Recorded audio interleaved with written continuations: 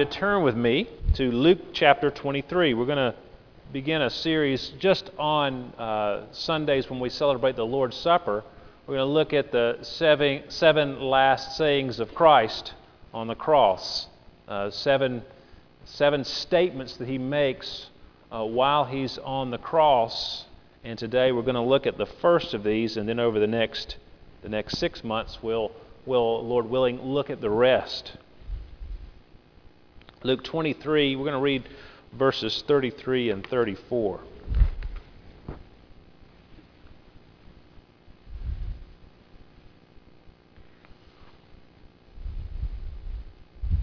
And when they came to the place that is called the Skull, there they crucified Him and the criminals, one on His right and one on His left. And Jesus said, "Father, forgive them, for they know not what they do." May God bless the reading and hearing of His holy, inspired, and inerrant Word.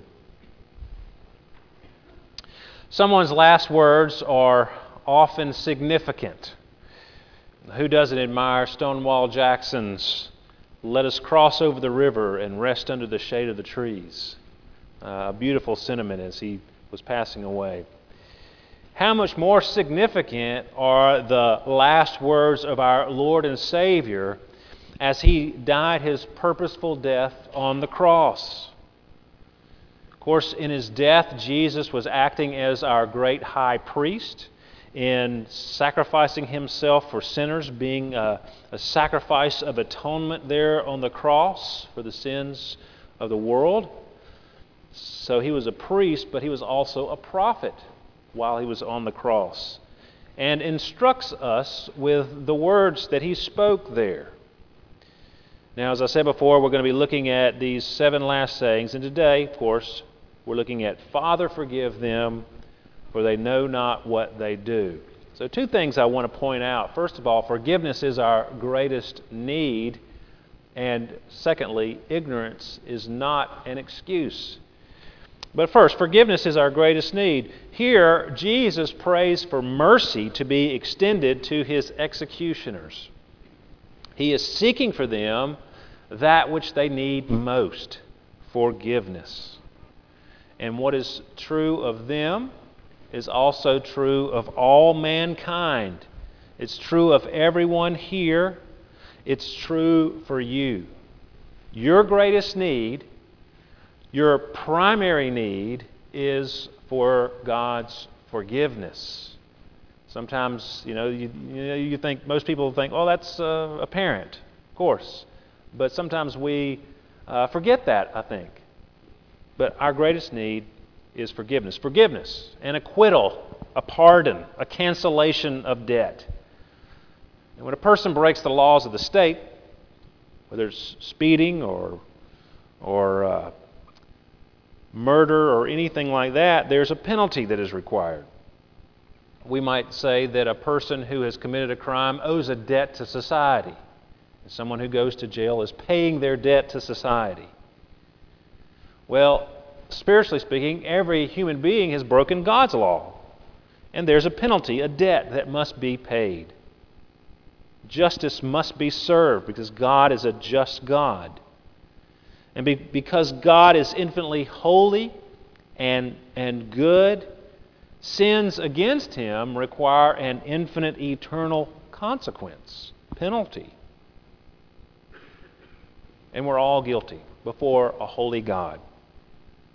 If He does not forgive us, we will owe an eternal debt, an infinite punishment for our rebellion against God. Jesus came to meet that greatest need, the need for forgiveness. He was all about forgiveness. You'll remember that Jesus often healed people, but would say, as well as healing people, "Your faith has saved you. Your sins are forgiven." He would talk about things that were beyond the physical. He was talking about the salvation of the soul, the forgiveness of sins. Yeah, these people were in need of healing, but their greatest need as Jesus was pointing out, was forgiveness. Now, as Jesus hung on the cross, you have the religious leaders who have conspired to kill him. You've got the soldiers who are physically nailing him to the cross. You had the crowds surrounding, mocking, and reviling him. Their greatest need was forgiveness. And Jesus intercedes on their behalf. And in so doing, he fulfills the prophecy that we read for our assurance of pardon from Isaiah 53. He bore the sin of many, and he makes intercession for the transgressors. As he was bearing the sin of many, he was interceding for those who were transgressing against him.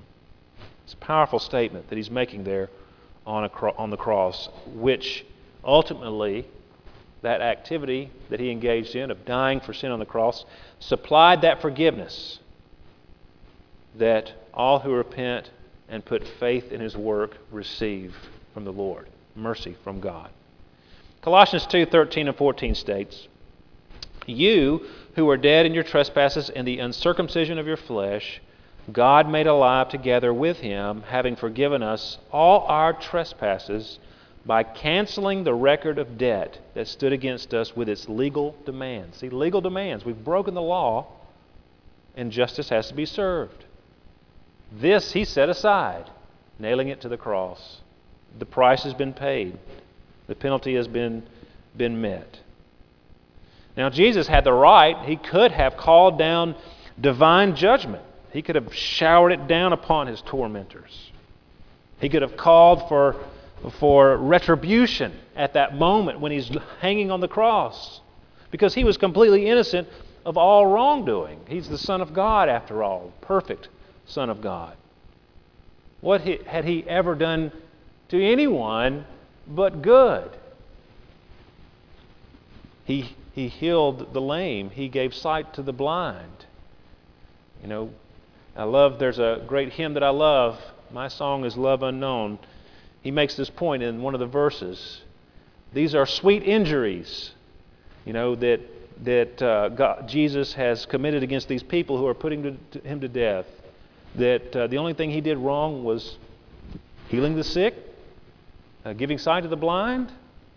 That's the question the hymn writer asks. What had he ever shown to everyone but love?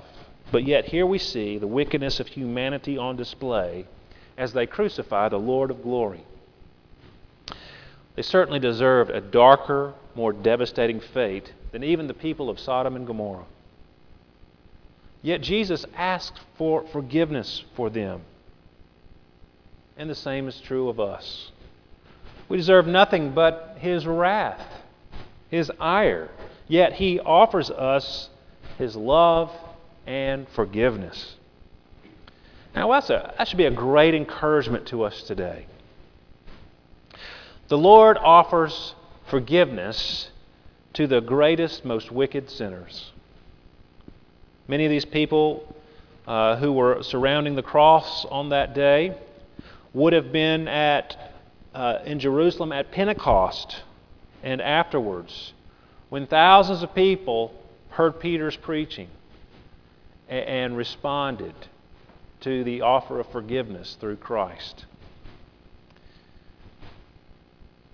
That should encourage us that those wicked people who put to death the Son of God are forgiven and received into Christ's family. What an encouragement to us. No one should consider themselves beyond the reach of Christ's mercy. Nor should we consider anyone else beyond the reach of Christ's mercy. Have you experienced that forgiveness today? Or are you living in some persistent sin that you're having trouble giving up? There is forgiveness with Christ. Turn to Him. There is power to change with the Holy Spirit. It's your greatest need. Don't wallow in sin. Don't refuse to experience His mercy and grace. Why would we? So, forgiveness is on offer, and it is our greatest need. Second point, ignorance is not an excuse. Now, Jesus' reason for seeking their forgiveness in this instance was because they did not know what they were doing, Jesus says. Now, certainly the Roman soldiers were simply following the orders that they had been given to put just another criminal to death.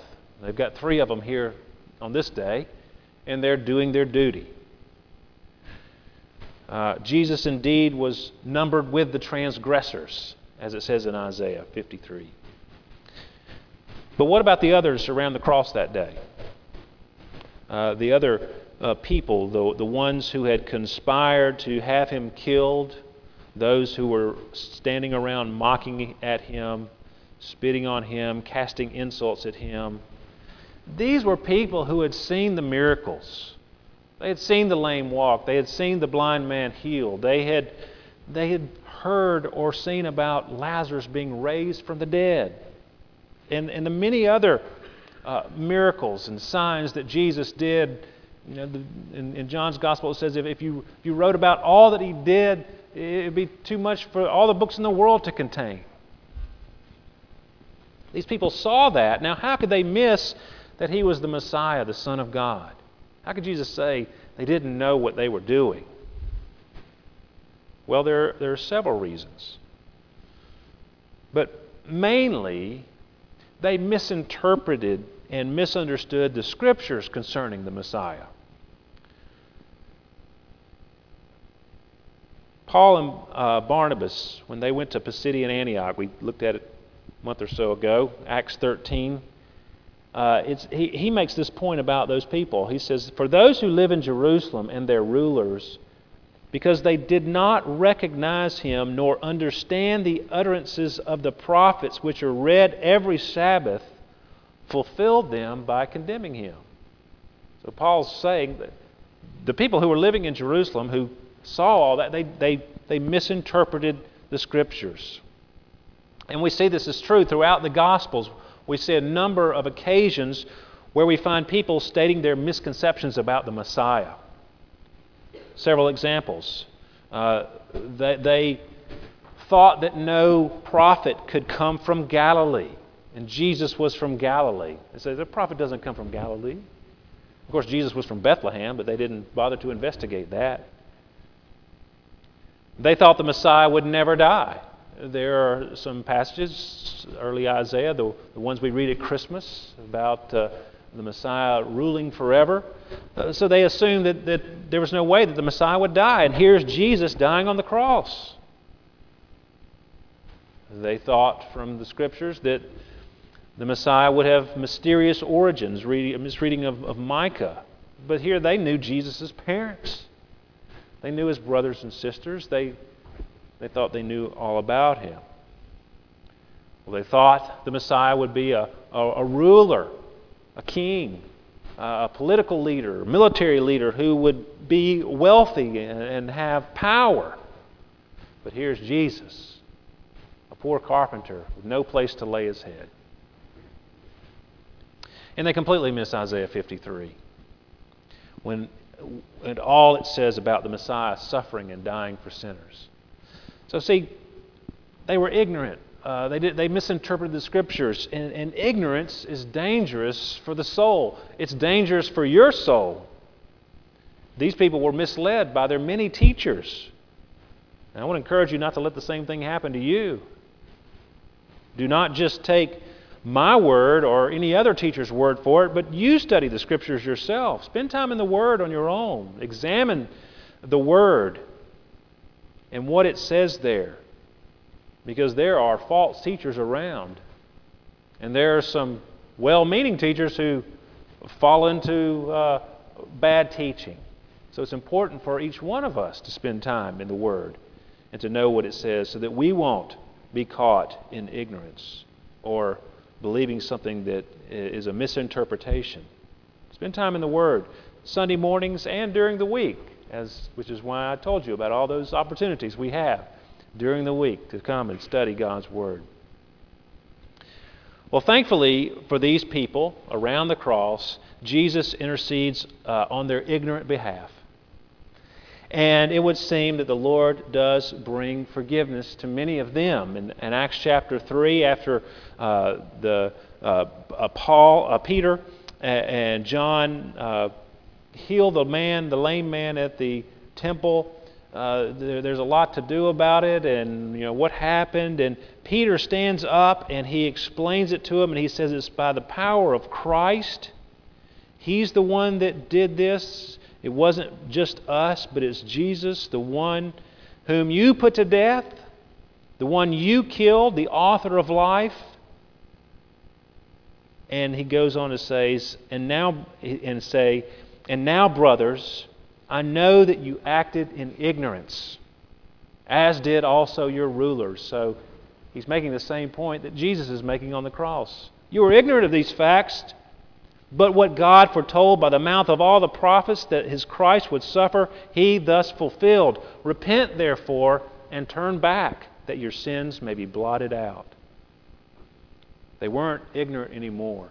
They knew the truth of what Christ had come to do, and it says there that many who heard believed. So Jesus' prayer that they would receive forgiveness was answered. Many of them would have been there at the cross. Now, today, there is no more pleading ignorance. Remember what Paul told the Athenians a couple of weeks ago in our study of Acts 17? He tells them, in reference to their idolatrous paganism, their rejection of the one true and living God, he says, the times of ignorance God overlooked, but now He commands all people everywhere to repent, because He has fixed a day on which He will judge the world in righteousness by a man whom He has appointed, and of this He has given assurance to all by raising Him from the dead. See, there is pardon. Pardon for sin on offer to even God's enemies. There's forgiveness for sin through Christ for the most wicked. No one here can claim ignorance of these facts. If you didn't know it before, I've just told you. So you've been told. If we do not turn from wallowing in our own sin, then your blood is on your own head. The call that the Lord gives us is to repent of what we have been and done against the Lord and come to Him willing to be reconciled. If we do that, we will find mercy, forgiveness, a canceling of all of our debts, freedom from sin and death. John Flavel echoes this warning. I've given the quote to you in the bulletin. This lays the blood of every man that perishes in his enmity to Christ at his own door, and vindicates the righteousness of God in the severest strokes of wrath upon them. This also will be a cutting thought to their hearts eternally. I might once have had pardon, and I refused it. The gospel trumpet sounded a parley. Fair and gracious terms were offered, but I rejected them.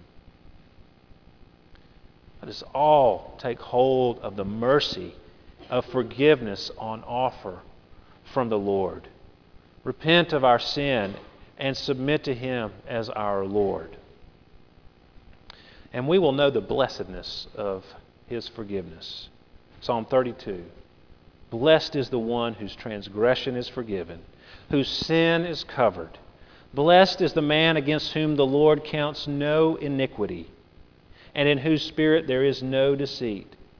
For when I kept silent, my bones wasted away through my groaning all day long. For day and night your hand was heavy upon me. My strength was dried up as by the heat of summer. I acknowledged my sin to you, and I did not cover my iniquity. I said, I will confess my transgressions to the Lord, and you forgave the iniquity of my sin. It's the greatest thing that we can have, is the forgiveness of the Lord. It's on offer. Look to Christ for it. As we come to the table today, we do it in remembrance of Christ. We remember His broken body and His blood which was shed for the forgiveness of sins.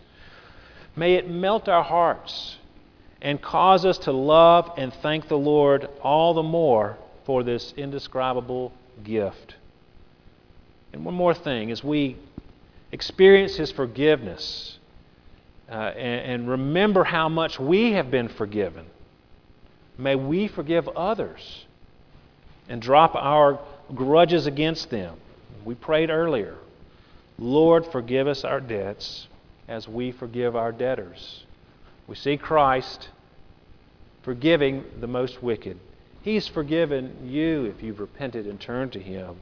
How can we dare hold on to the sins of others?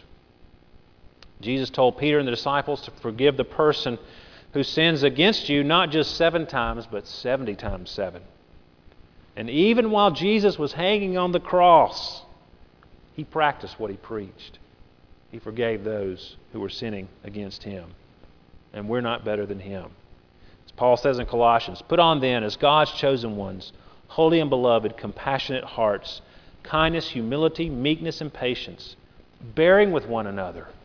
And if one has a complaint against another, forgiving each other, as the Lord has forgiven you, so you also must forgive.